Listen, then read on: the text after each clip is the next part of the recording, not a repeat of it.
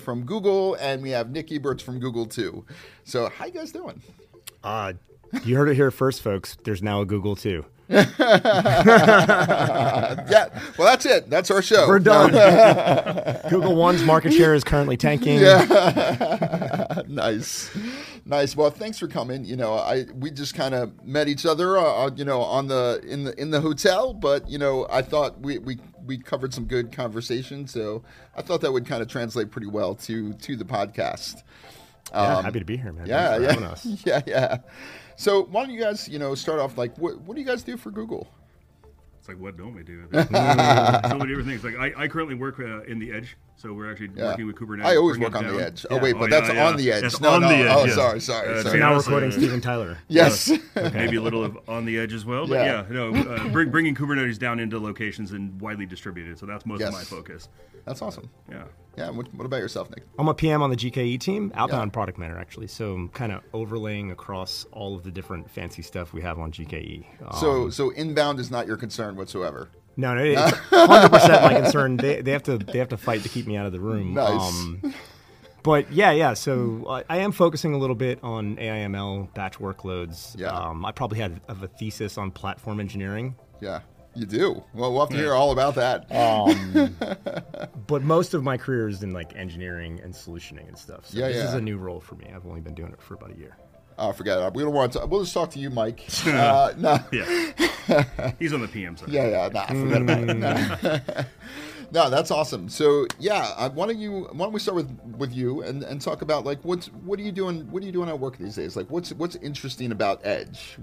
So I think the cool thing about Edge is I think we're inventing or reinventing the compute that happens. What typically has been like the machine sitting on the manager's desk. So think about a retail store. Think about just multiple different locations. You have a machine that does something, and maybe it's clock in, clock out for employees, or run a POS or something like that, right? So we're actually trying to POS is point of sale, not piece of. Yeah, okay, we got that. Well, stuff. Yes, piece of stuff. They're not mutually exclusive. they can't be the same. All right. But yeah, we're bringing those things down, right? And so we're actually trying to provide a enterprise compute for that and do it in a way that networks can be disconnected. So, because most of these places, the middle of nowhere, Kansas, like they have 5 megabit, right? So you're not doing large pipeline information down. So we're trying to provide something like that, but then using Kubernetes so that we have the same tool sets and partners and things like that you can work with. Yeah, and you work on this little thing called GKE. Nobody really knows what that is, but Yeah, it's fair. Yeah. Actually, so the love affair that you're seeing in front of you, Mike and I, we're friends first and foremost, yes. but also work together. We started on the Edge thing together. We did. Yeah, we sort of. I think we coined it at Google. That's where we met it. 4 years ago. 3-4 years ago. Yeah. Nice. We didn't really have an Edge, and so I too live on the edge. Yes. And then it was too much for me, so I stopped. And I went over to GKE because I wanted something a bit more stable. Nice. So what do you do? What do you think about when you think of GKE? Yeah. So the problems we're solving is that in general, Kubernetes is kind of complex, right? I mean, there's a slew of customers out there that are still struggling maybe to figure out how to get thing one going, or they've gotten thing one going and they're looking to get some economies of scale, bin pack better, and get things 2, 3, 4, and N going, right? Yeah, sure. And so what we're doing on the GKE team is trying to figure out how to make it easier. So like, was it 2 years ago we released Autopilot? 1.5, something like that. So we released another version of GKE. It's still GKE control plane. It's called Autopilot. Are you familiar? I probably not that term, but no, I just okay. know GKE as it is. Yeah. So it is GKE, but it's GKE where the node pools sort of disappear from your purview as a customer. Okay, that makes sense. No longer dealing with VMs and just dealing with the workload side of the API, the deployments, the daemon sets, the HPAs and such. So we, you give us your workloads, and then we schedule them, and then we charge you per second for the resources your pod uses. I'm glad that's per second and not per millisecond. Yeah. That's a little better. Be a lot of math somebody has to do. Yeah.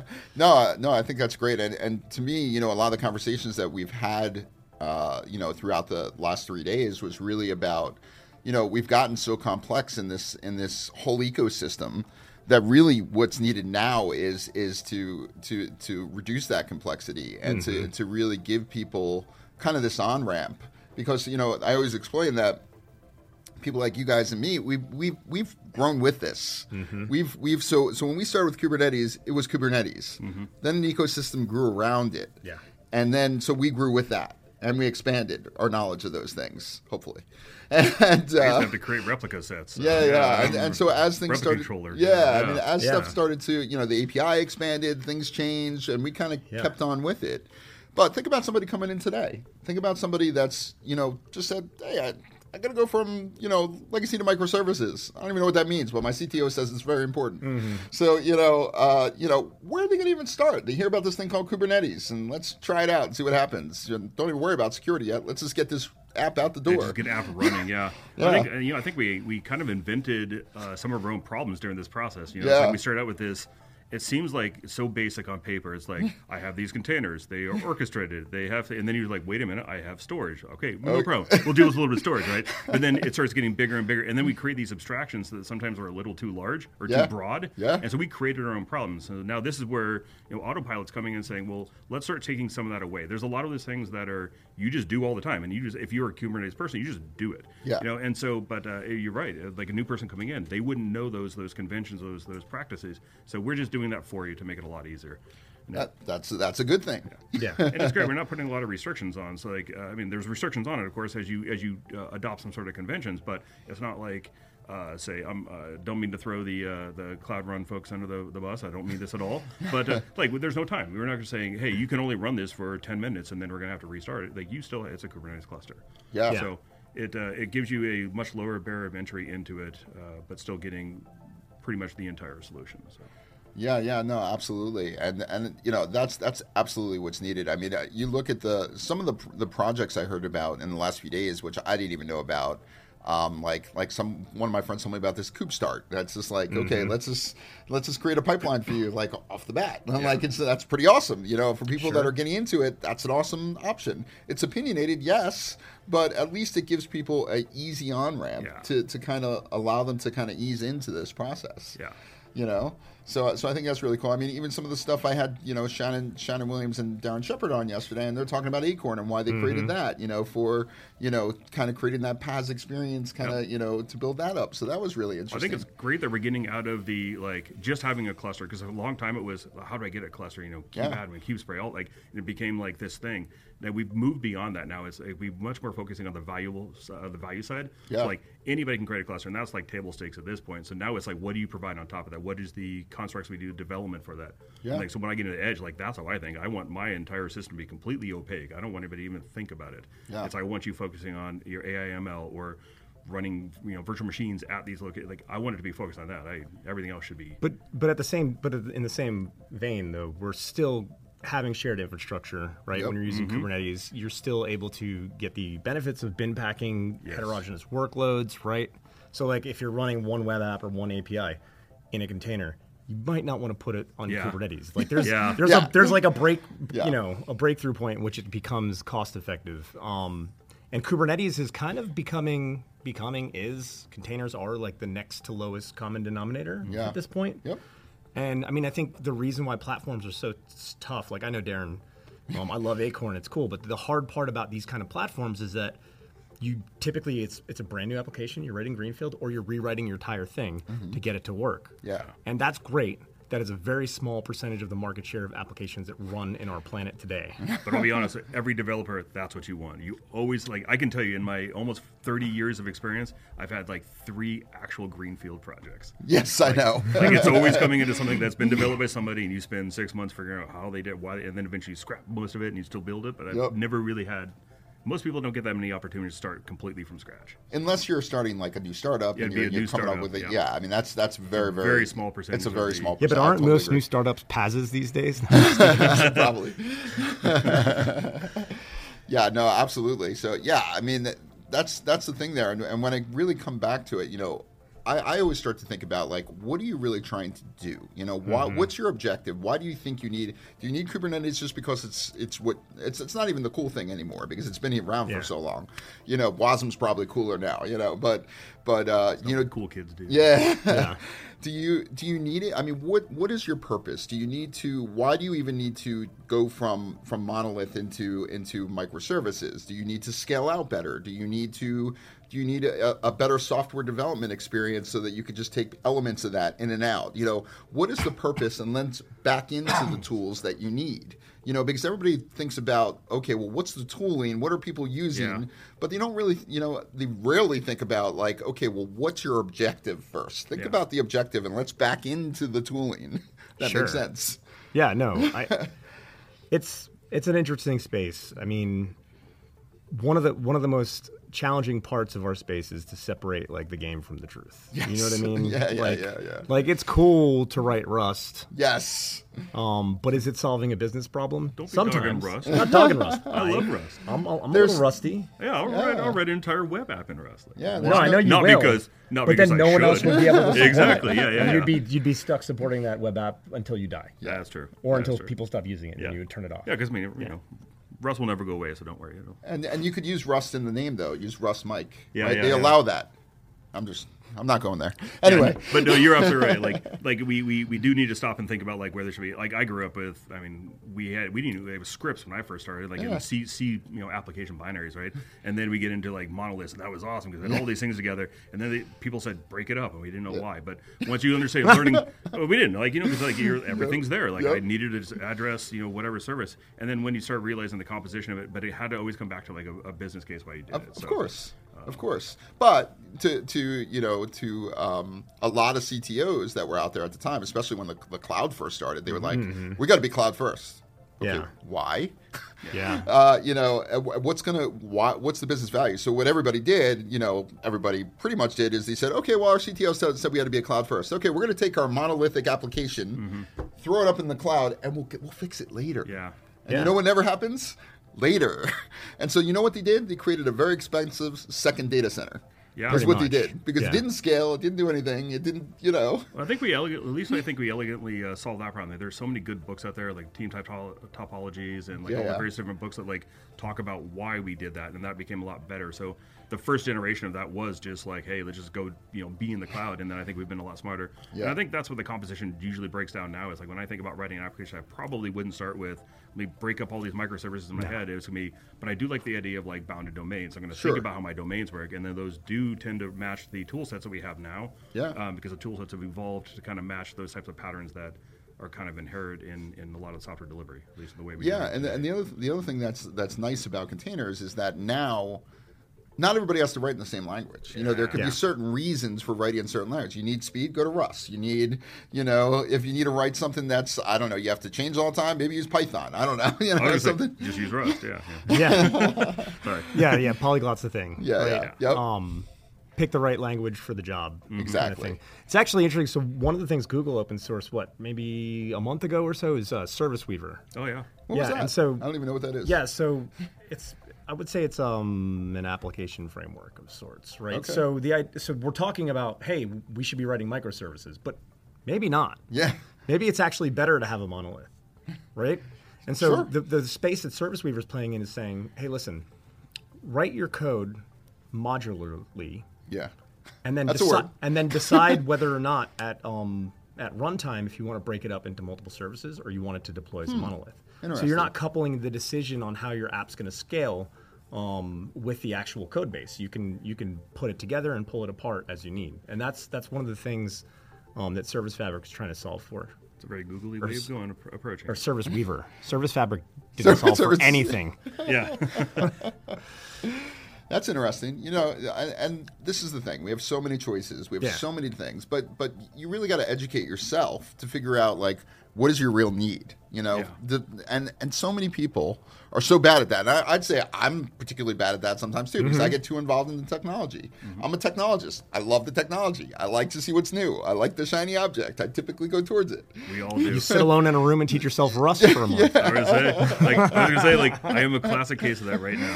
I am so on Rust right now. I love it, but it's not an answer for everything. But it's conferences like this that really help. And then honestly, I'll pitch what you're doing, right? Like getting on and talking about it and having podcasts and stuff. We Yeah. can start sharing those experiences. When I was first doing this, first in my career, it's like I read a book. I went to Barnes and Noble and literally just I missed sit that. in Don't the you miss aisles. that? I used to do that too. And Yeah. just sitting there, I love going through it. And then Yep. you go to a conference, and I was like, ooh, I've heard about something else. But the spread of information was so slow. But now we have communities now, and we are spreading that information so much faster, so we can get to the decisions as to why we pick one over another a lot faster than we used to be able to. And I love it. Yeah. Man, I really sound like an old man now. So. No, I feel I was old like, too, so oh, this is back in my ridiculous, day. Yeah, back in Yeah. my day. I had to compile 8-bit stuff. While you were walking uphill in the snow. That's right. Yes, Okay. both directions. Yeah. My hand crank, power unit as I compile my Commodore. Like, In flip flops. Hey, don't 8 knock the feet of Commodore. snow. My first book was program. You and your Commodore 64 programming sprites. I remember laying down on the floor and having a magazine and literally typing it Typing in. everything, Yeah. yep, And then you right, have yep. a compilation like, no. But that was back when I was young. And I'd be like, I had Yeah. to start from scratch. Yeah, Like, yeah, and then it was like you had to like troubleshoot. Like, where is that one command that I didn't Yeah. do like correct? Yep. And it was like 20 pages of like writing that script, but you're like, I'll have a program at the end. It's like kids are never going to know that unless you start with Kubernetes 1.6. And then, And now you and then ask- you will know.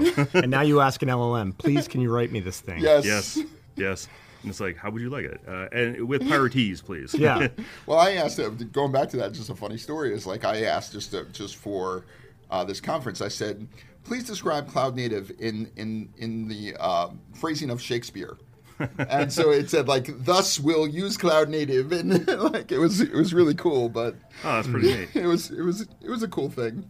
Nobody responded to it, so obviously Yeah. it wasn't that cool. But I want to coin a new term. I was talking to Laura, blanking on last names. That's over okay. at Dell. Laura used to be at Palumi, and I was like, well, there's cloud native software, right? What's the opposite of cloud native? Think about it. Cloud foreign? Cloud foreign. Yeah, so could we start calling on-prem cloud foreign software? yeah, there you go. I like it. You've heard it here first, folks. It's cloud foreign now. So yeah, Cloud adverse. Cloud adverse. Cloud adverse. Oh my God! So now that sounds like that's more of a disability if it's cloud adverse. Yeah, We exactly. have to help it then. Yeah. I welcome any help with this. Like it's a fascinating. Like Edge is fascinating. If you start thinking about like if I no longer have network connectivity that I can rely on, like you start thinking about your problems again like differently. Yeah. Like, how do I hold on to this? Like you store and forward, or I do like aggregate. Like what do I do when I have to drop data? Like it starts to become a kind of a really fun. I don't know. It's fun for me. Yeah. It's probably scary for data folks, but it's I love those problems. I imagine a lot of like either RabbitMQ or Kafka or something like in between. That's queuing that stuff up. Absolutely. And then, We heavily rely on those types of products and those types of things. So it's basically bringing a lot of the cloud native thinking, but still bringing it down to an edge. So that's why we're bringing Kubernetes there. Yeah. I mean, I've been involved in other projects that have worked in the edge and things like that are edgy. Yeah. So I understand a little bit of it, but I mean, not to your extent. What do you think about just like I think we might be like heading into another paradigm shift. Yeah. Buzzword. Yeah. But like, what do you think about if the data is completely distributed to the clients? See, that's I a like world that that's idea. coming, right? I agree. I like that. And We have so much power in these little things that own us these days, right? well, So, I generally have 4 reasons why you build something at an edge or you work for an edge anyway. The first one is like network. Yeah. Second one is latency. If you want something a round trip to be really small, and then size of data and compliance typically, or something like that. That data, like there's a lot of power in the fact that I run something and I keep the data locally, and I only extract the things I need out of it. And Absolutely. that's what sends out. Yeah. Like those things can, there's no purpose of, I don't know, like say you're working with like OT stuff, right? And you've got like 1,000 signals a second that are coming in. You don't need to send 1,000 signals up to the cloud. Like, first thing you do is aggregate it anyway. Yeah. Aggregate it where it's at and use the information. And then, best yet, like maybe not even have to send it to the cloud. Maybe it's used for things that are just at that location, like so like driver are cars. you saying that we shouldn't put all of our data in the cloud and then pretend like we're going to do something with it in the next 5 years? I don't know if my if my employer would be happy with that statement. But so cover up the cloud. Yeah, of course I would totally. Yeah. No, but those are all really good points, and I think that again, it's still the same technology, but you have to think of the intricacies of that technology, of like what you're trying to do, how you're going to distribute it, where it's going to, where is that failure point that you could possibly have, and how are you going to manage things like applications? How are you going to push down things, distribution?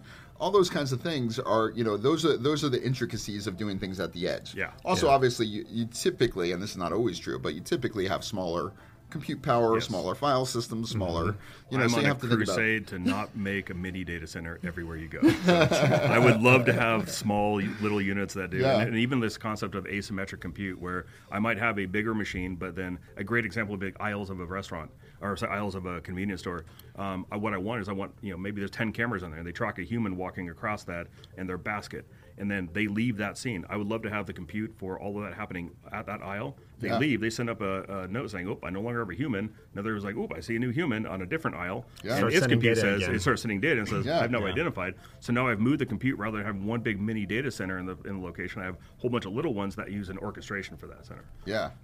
But we don't have any of those constructs today. Like we're just starting to develop those. But that's where I want to see these edge things go. All these things can work in concert. And and I even think about obviously cars are a good thing for edge. I think of what my use case is I'm still waiting for the AR glasses that I could just look at you guys and I would have all the I know who you are and here's all the information and here's everything that I need to know. That's not creepy at all. No. I'm a chubby guy, so I just want that for the airplane, so that way I can do my work and just have these huge goggles on, just type. This seat's in front of me, it doesn't matter. I'm just like Mixed reality. Mixed reality. I'm a huge mixed reality person, so I love that stuff. So it hasn't really gotten to that point where it works yet, but I love it. I think it's more likely that you're going to narrate some sort of prompt to a local LLM model that'll then just code your stuff. That wouldn't be creepy at all. With goggles on and just start blah, blah, blah, blah. Not creepy at all. Yeah. Well, somebody just created Chat GPT, which is Sheepy, which it runs on your phone. Okay. It's a version that runs on your phone. So I saw that right before I came here. It's called Chat Sheepy T. I've seen the cat GPT. So that was pretty cool. Meow meow meow meow meow meow meow. No matter what you put in, it's meow. That's awesome. It's that is a great parody. Love it. Yeah. My only concern with the edge right now, I've been thinking the biggest one is now that we're going to be bringing these down to locations. Typically, it hasn't been a security risk as much because it's painful to have to go to a location, crack into it, do something with it, and then it's just too much work to try to hack a whole system. But now if we put centralized management on that, all of a sudden now we can easily crack all of them. So what if we end up creating a 20,000, 30,000 bot farm essentially, and you start DDoSing with all of a QSR. Okay, so right around, this is going back when I was still a network security engineer, but I don't know if you remember, during around when Code Red and NIMDA came out, a long time ago, there was also that they were hacking the HP printers and using that as DDoS from everywhere. There's so much of that, Not even. I mean, shorter time ago than that, they were hacking the cameras, and cameras and stuff. Open passwords. It's all possible. I mean, all of this is about decreasing the attack surface. Trying to make sure that you're as secure as you can. I mean, we haven't even talked about yet the whole supply chain thing. So there's so many things you have to consider when you're considering security for all these things, and especially at the edge, which has historically, I don't want to say it is now, but has historically been a less secure piece of the environment. Well, that's why they don't allow network in. And Right? Absolutely. Well, I think most of it's definitely not nefarious, right? It's as an engineer, you're oh, look at this cool thing I just did. Yeah. You're not thinking at all about maliciousness anywhere. No. So you're whatever, and of course it just has default password, whatever, and just keep going. And then that gets published out without thinking about it. And next thing you know, you're oh yeah, we probably should not have done that. Right. So I remember I posted a one of those CVEs when I back in those days. It was that I actually created a script at one point that could consume all of the DHCP scope, so that there would be no more DHCP addresses whatsoever. And I was this is kind of a bad thing that you probably don't want to do. Did you turn that on at Friday at 8 a.m. I did. So you could yes. have 4-day work weeks? Yes. Okay. Absolutely. So I don't know if I'm going to go down that path with the things that I've done that are slightly nefarious. Yeah. Well, so on the other side of the spectrum, if we move away from this for a second, and we go in the cloud, and we're talking about how to help customers run their workloads with less complexity, right? Yeah, go back to that. That's a good just topic. for a second. I mean, one of the things that I've been working on is trying to figure out what the shape of each customer's application scale problems are. Like, does it need to burst out fast? Does it need GPUs? This is like more stateful and bin packing. So one of the things that we're trying to do is to create these classes, right? So with Autopilot, you're not going to pick a node pool anymore, but you're going to give me a hint. Like you're going to give GKE a hint. That's awesome.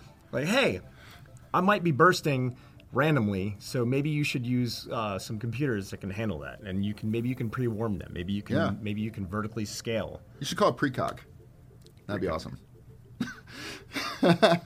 Yeah. AWS service with the word cog in it. Yeah.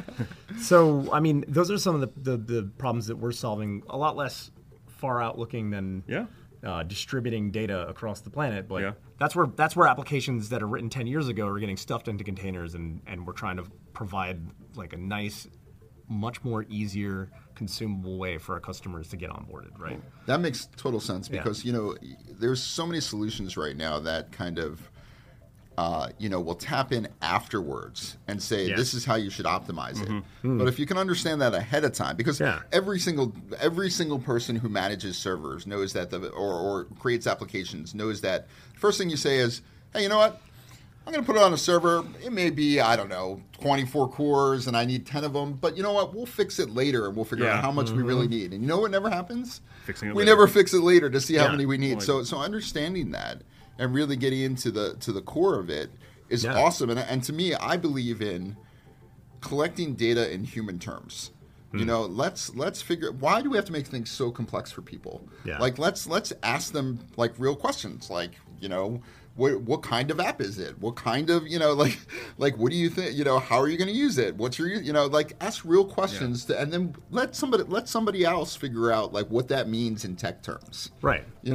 Yeah, that's what we're after. We're after just give us a hint. And let us figure it out, pretty much. Well, I think by establishing some sort of profiles for what those might look like too, like this now also sets us up for the dream we've all been talking about for 5-6 years here of like, I want to use AI/ML to help shape what my traffic looks like. We at Google do that with a lot of our own internal stuff, and if we actually started establishing profiles, we might be able to actually start making that real for other people by saying, we're seeing these patterns, they align to these profiles, here's how we can help you with your applications better. So you're kind of like crowdsourcing the info there without any kind of PI, Yeah, exactly. But you're getting that, you're starting to learn like what a typical application works like, and then you could reuse that, which is very smart. And then let's face it, I mean, the more efficient we get at using our physical computers at Google for our customers that are on Google Cloud, the better off the planet is, right?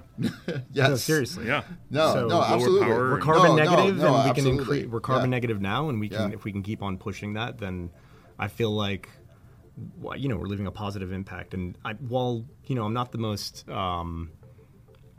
what would you call me as far as a Google employee?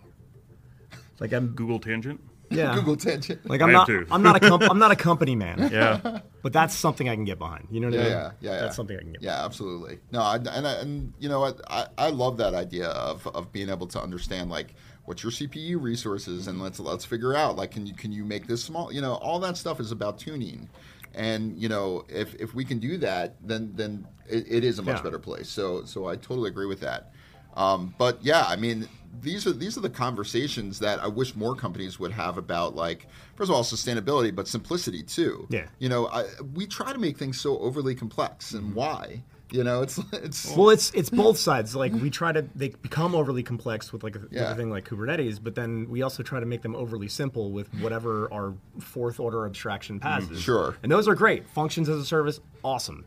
I've got 90% of my tech debt over here that cannot run in a functions as a service. So what do I do with that? How do I make that run more efficient? Yeah. How do I burn less trees down while I'm running that thing? Yeah.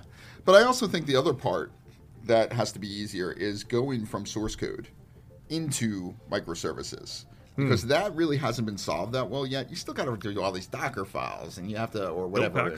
And exactly. And you still for each one of these individual microservices that that all are going to be run as an application. Yeah. Figure out that application blueprint and give me that. Instead of having to write all this stuff individually, make that easier. So now you're talking about the buzzword of the year, maybe platform engineering, right? So this is what everyone's trying to do. They're trying to build patterns, right? Yes. And it's funny because I talked to, 50. But nobody's done it right yet. I talk to 50 customers a year, and they're all building the same thing. Yeah. sort of. Right? They all have some minor 70% the idiosyncrasy same. Yeah. and a difference that requires them But they to probably all build think on. it's very, very different. Well, and they think it's oftentimes they think that that's the distinguishing factor too. They're like, "Oh, we do it different." Like, yeah, it's kind of inefficient, but like that's the thing that makes it unique. And I'm like, yeah, okay. And they're all the funny thing is they're building platforms and they're taking the same 10 tools. Yeah. yeah, And that's the thing that's underneath the platform. So they're Yeah, just yeah. wrapping the platform in their own abstraction, right? Which Sure. includes Kubernetes. It includes Yeah. some GitOps engine. It Yep. includes some CI/CD tool. Sure. so Yeah. a little observability thrown in there for Yeah. fun. Yeah. Full stack. Full stack. Full stack. That's right. Yeah. Full stack.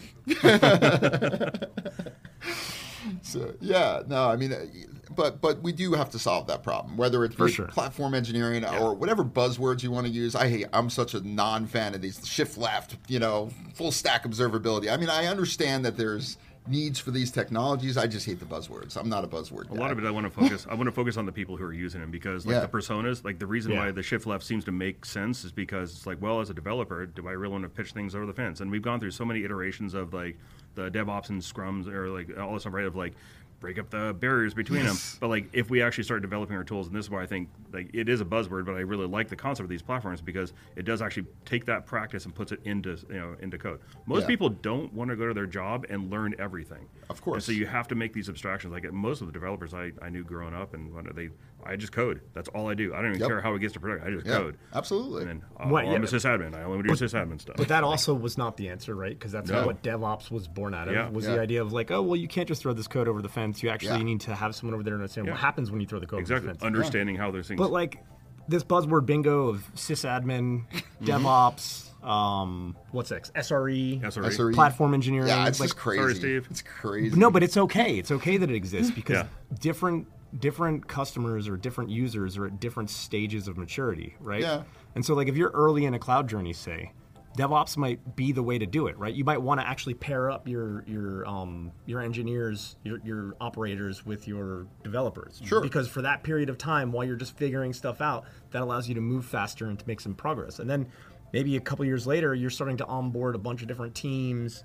You've got different UX for each team. You've got batch operators. Absolutely. You've got application developers. And I think that's when you start to get into the value of what maybe a platform could provide, right? Because now I'm creating these experiences. I'm giving you, Mr. Developer, the ship my code and then immediately get telemetry back and tell you what's broken if it is broken. So here's my problem. Yeah. The problem isn't with the actual job titles or personas or anything like that. The problem is that everyone has their own lexicon and definition of what these things are. Yeah. So nobody agrees upon what these are, and then so you're. And my other thing is well, what are you going to do with this information? How are you going to act differently, Yeah. knowing the persona of what this person is doing? Yeah. That's why I use the word platform because it's so generic that it can be all of those things. Yeah. yeah. So that's my problem with these terms. It's not the actual terms itself. Yeah. If you are a real SRE or if you are a real, but you've defined what is your. I always ask, what's your definition of that? Because nobody has the right definition of these things. Yeah. It's like what it means to me. Yeah.